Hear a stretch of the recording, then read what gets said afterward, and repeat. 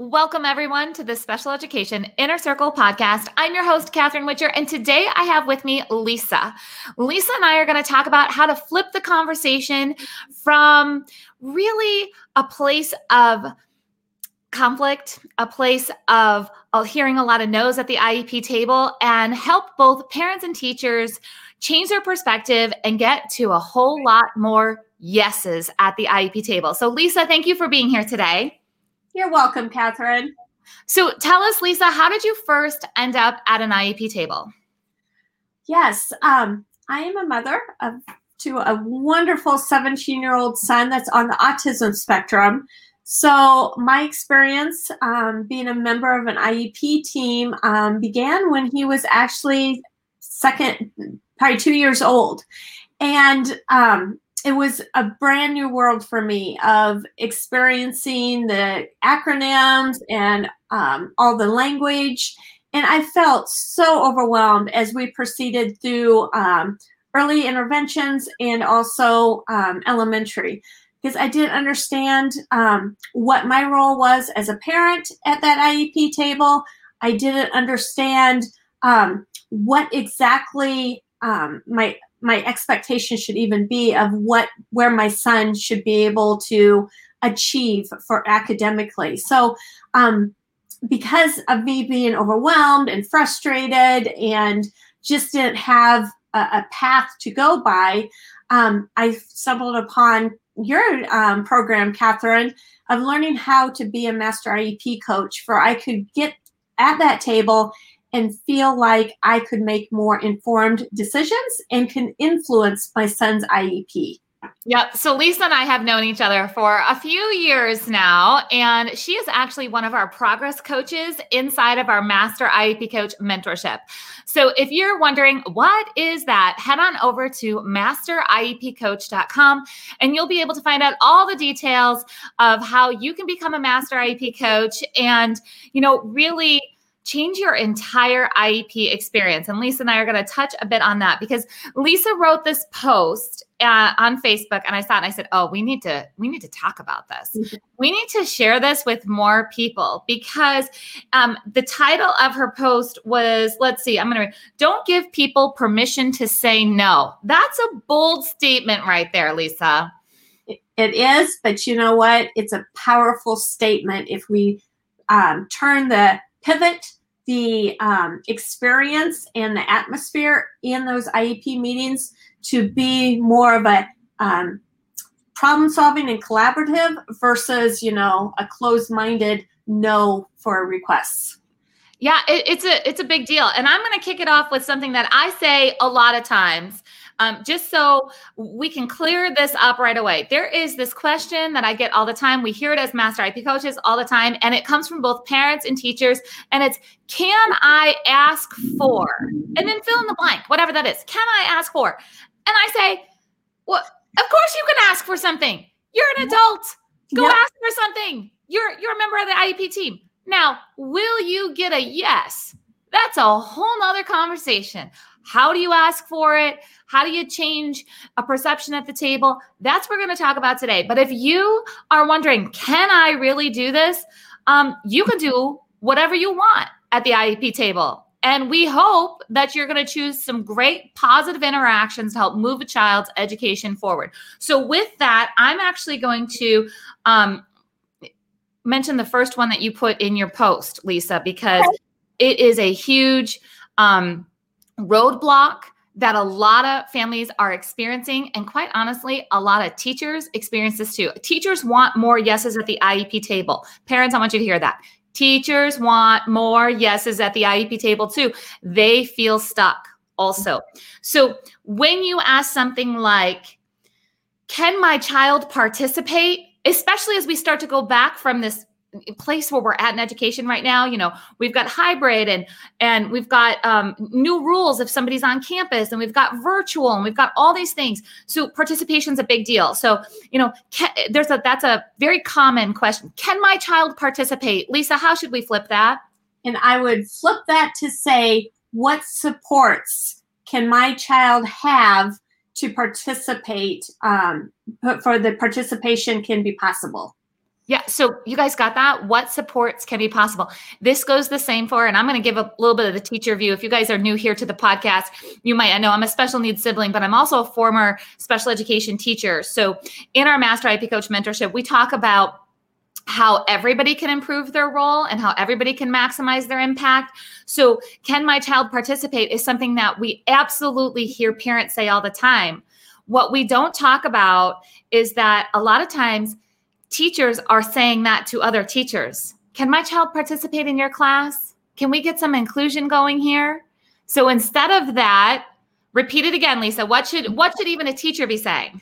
What supports can make this student be able to participate in your class, or participation is possible in your class? Yep. I love it, because then you can't, like, there's no way to say no to that. No. I didn't ask you yes or no. I asked you a what. And that allows organically problem-solving skills right there for the team to say, I don't know, but let's think through it, instead of that closed-ended answer of no.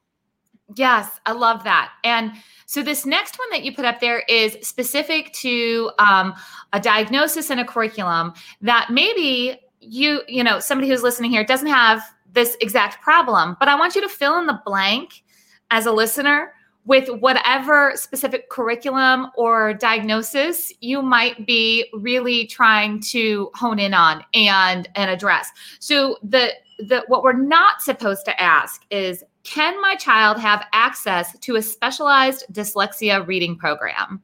What should we be asking instead? Yes, and this is a common thing I hear too, Catherine. And so what my recommendation would be is that you would say, what can be done to have a specialized dyslexia reading program available for my child? So it's not an automatic, no, you can't have it. It's, how do we get it? How do we get something going on here? And you know, we're going to get follow-up questions of, does my district have to provide that? I'm just going to clear that up real quick and say, your district is responsible in making sure that your child's making progress. How they get there definitely varies state by state when we're talking about something like a specific program for dyslexia, or a specific program for math or reading or sensory or anything, specific program for anything. It's very state specific, but it's possible. Absolutely. So, all right, let's go to this next one. Do not ask, can my child receive a one-on-one para in their classroom? And I know a lot of parents out there that can relate to wanting to ask this question, but you'll make much more progress on this request if you flip it to say, what will it take to have my child receive a one-on-one paraprofessional? And it's not necessarily all day. A lot of times we think, a child needs a one-on-one all day. There's sometimes for medical reasons or safety reasons that is true. However, most of the time, even if a child needs a one-on-one for all of their academic instruction, they may not need a one-on-one on the playground, or they may need a one-on-one for all unstructured activities outside of the classroom, but not a one-on-one in the classroom. So Lisa, you have some personal experience. You mentioned that you're a mom of a child who's on the spectrum, and he is 17 now.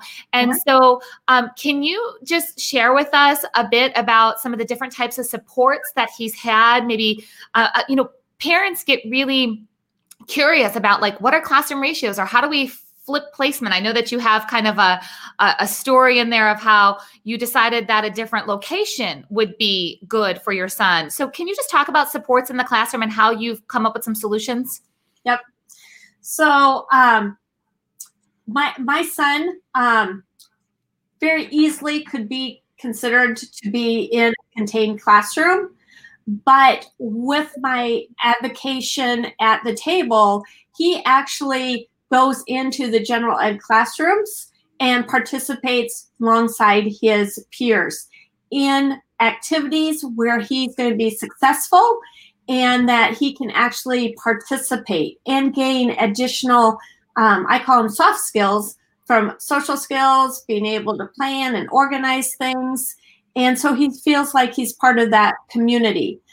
He also receives supports that he is in after school activities that's sponsored by the school, So he actually has additional supports with him to be able to be part of the bowling team, the cheerleading team. He's also in special clubs at school that's after school, such as the Best Buddies program. But it's wrapping those supports and services that he needs himself, not what all the students need, but individualized just for him. For he has so many more opportunities out there within his school community. Absolutely. So you really individualized his day to find that support and where it's needed. And it wasn't a blanket statement of, go give my child a one-on-one because that's what they need to be successful. I'm assuming that you had to use some data and some other talking points in there to work towards this. Yes, of course.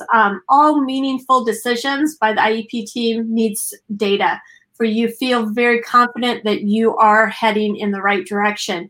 And that's the powerful advantage of pivoting our questions of can I versus what needs to be done or what information do we need to get this request approved. Because by asking the what's, you're collecting data right there of understanding what data needs to be collected to allow that IEP team to make more informed decisions versus asking questions with the can, and it's a closed-ended question of yes or no.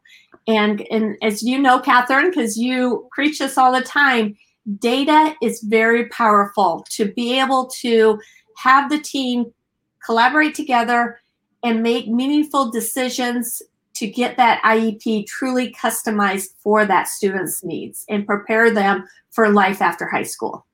Right. Like these questions that we're sharing with you on how to flip the conversation, you got to be ready for the conversation, because what happened is you didn't ask a question and get a yes or a no. You're asking a question to start a conversation. Your job is to be prepared for that conversation. Exactly. You have to know what your end goal is, but you can't just ask it directly that this is what I want.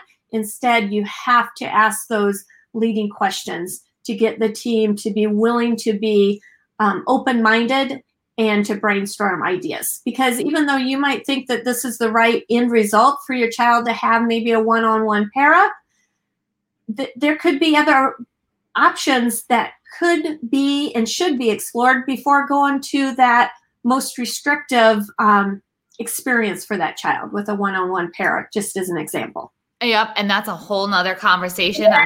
I know. No. I want my listeners to hear that really close, that having a one-on-one para typically restricts a child in a lot of different ways versus giving freedoms. And there's this mindset of, well, if my child had a para, then they could be in the least restrictive environment. However, then they become restricted by somebody being right next to them. There's a whole lot of training and setting expectations that goes into that whole process. And yeah, I'm going to have to take some notes here in the way of like, we're going to have a conversation here on the podcast about what it really looks like in this full continuum of placements and how paras and one-on-one support can, there's really pros and cons to all of those decisions. Yeah. Yeah, I would love to dive into that more in a future conversation. Absolutely. I mean, that's a huge piece. So, because as you know, that is part of future readiness too. If you have too much one-on-one, they're not preparing them for life after high school either. Absolutely. So I cannot wait to share with you guys a bit about what Lisa's doing in the community for future readiness.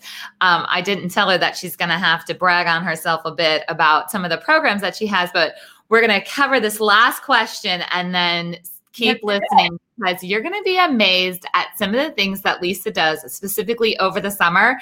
And you're going to want to move to Lisa's town because it's amazing. So this last question here hits a hot button for me because you phrased this with two words that I absolutely do not want to hear at the IEP table or in an IEP discussion. And those are the words I feel. I feel is not, there's a whole podcast way back in the beginning when this started that says feelings versus facts and how are you making your decisions? And so this is, I feel my child needs testing accommodations. That's a no. So what should we say instead? We will say in the future that what does the data tell us on accommodations that could assist my child during test taking? It's so important that we have an open-ended conversation about modifications and accommodations and what that looks like, because a lot of people here, this is why I love the podcast. We can call out some things that we might not typically talk about in special education, but some people on the IEP team may feel that accommodations and modifications are unfair. They give a child an unfair advantage, or it's not going to be an appropriate test if we do these accommodations or modifications for this. But if we do it right, that's not true, right, Lisa? Absolutely, Catherine. So I never want you to fall in the trap of saying, can my child have this? Or I feel my child needs this. And they're like, no. And it wouldn't be fair if they did, because that's not true at all. It's not about giving everybody equal things for the desired outcome. We have to really adapt these, right? Yep, absolutely. Okay, so Lisa, go ahead. You've given us a lot of things to think about how to rephrase. You know, there are parents and teachers that are out there right now that have their list of things ready for this next IEP meeting. I'm going to be ready. And now they have homework. They have to go back and look at all their bullet points and think about, how am I going to ask this, whether it's verbally or in writing, so we can open up this conversation. Now, once they start building this awesome IEP and they're getting through their current struggles, it's really time to start speaking about the future. And you used a term, future readiness. So share with me, what do you love to do, Lisa? What my passion is as a master IEP coach is really getting our children ready for life after high school. And we need to bridge that gap.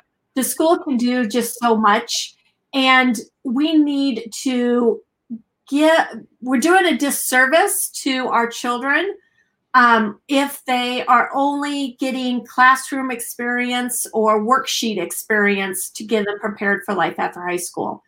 And so what I am doing, besides giving that master IEP coach support to families within an IEP meeting, I am bridging that gap by providing a community program each summer where special needs children from ages 14 to 21 comes to this camp, and it's a future readiness camp, as we call it, where we are simulating what life looks like after high school. So we actually have an apartment where they're actually going in and they are learning how to cook and how to do the household maintenance and budgeting and even the soft skills of how to be a good roommate and how to even access the community. So we go out in the community, we do jobs at different stores, different community outreach programs for they develop job readiness skills, but also explore what their interests and strengths are. And we do a lot of work of getting people that have that destination of getting them prepared for college life too. There's so many skills that our children needs to learn that cannot be done realistically all at school. And so that is the reason I'm so passionate of making sure that the IEP is individualized in such a way that they are able to maximize that the time that they are in school to have academic goals blended with life functional skills, and then also provide this camp to be able to put it in real world experiences for them. And I love that. So here's the thing, a couple of things for people to hear. Lisa does not expect the school to teach her child everything that he needs to know to be future ready. There has to be a reality check that we only have so many hours of the day.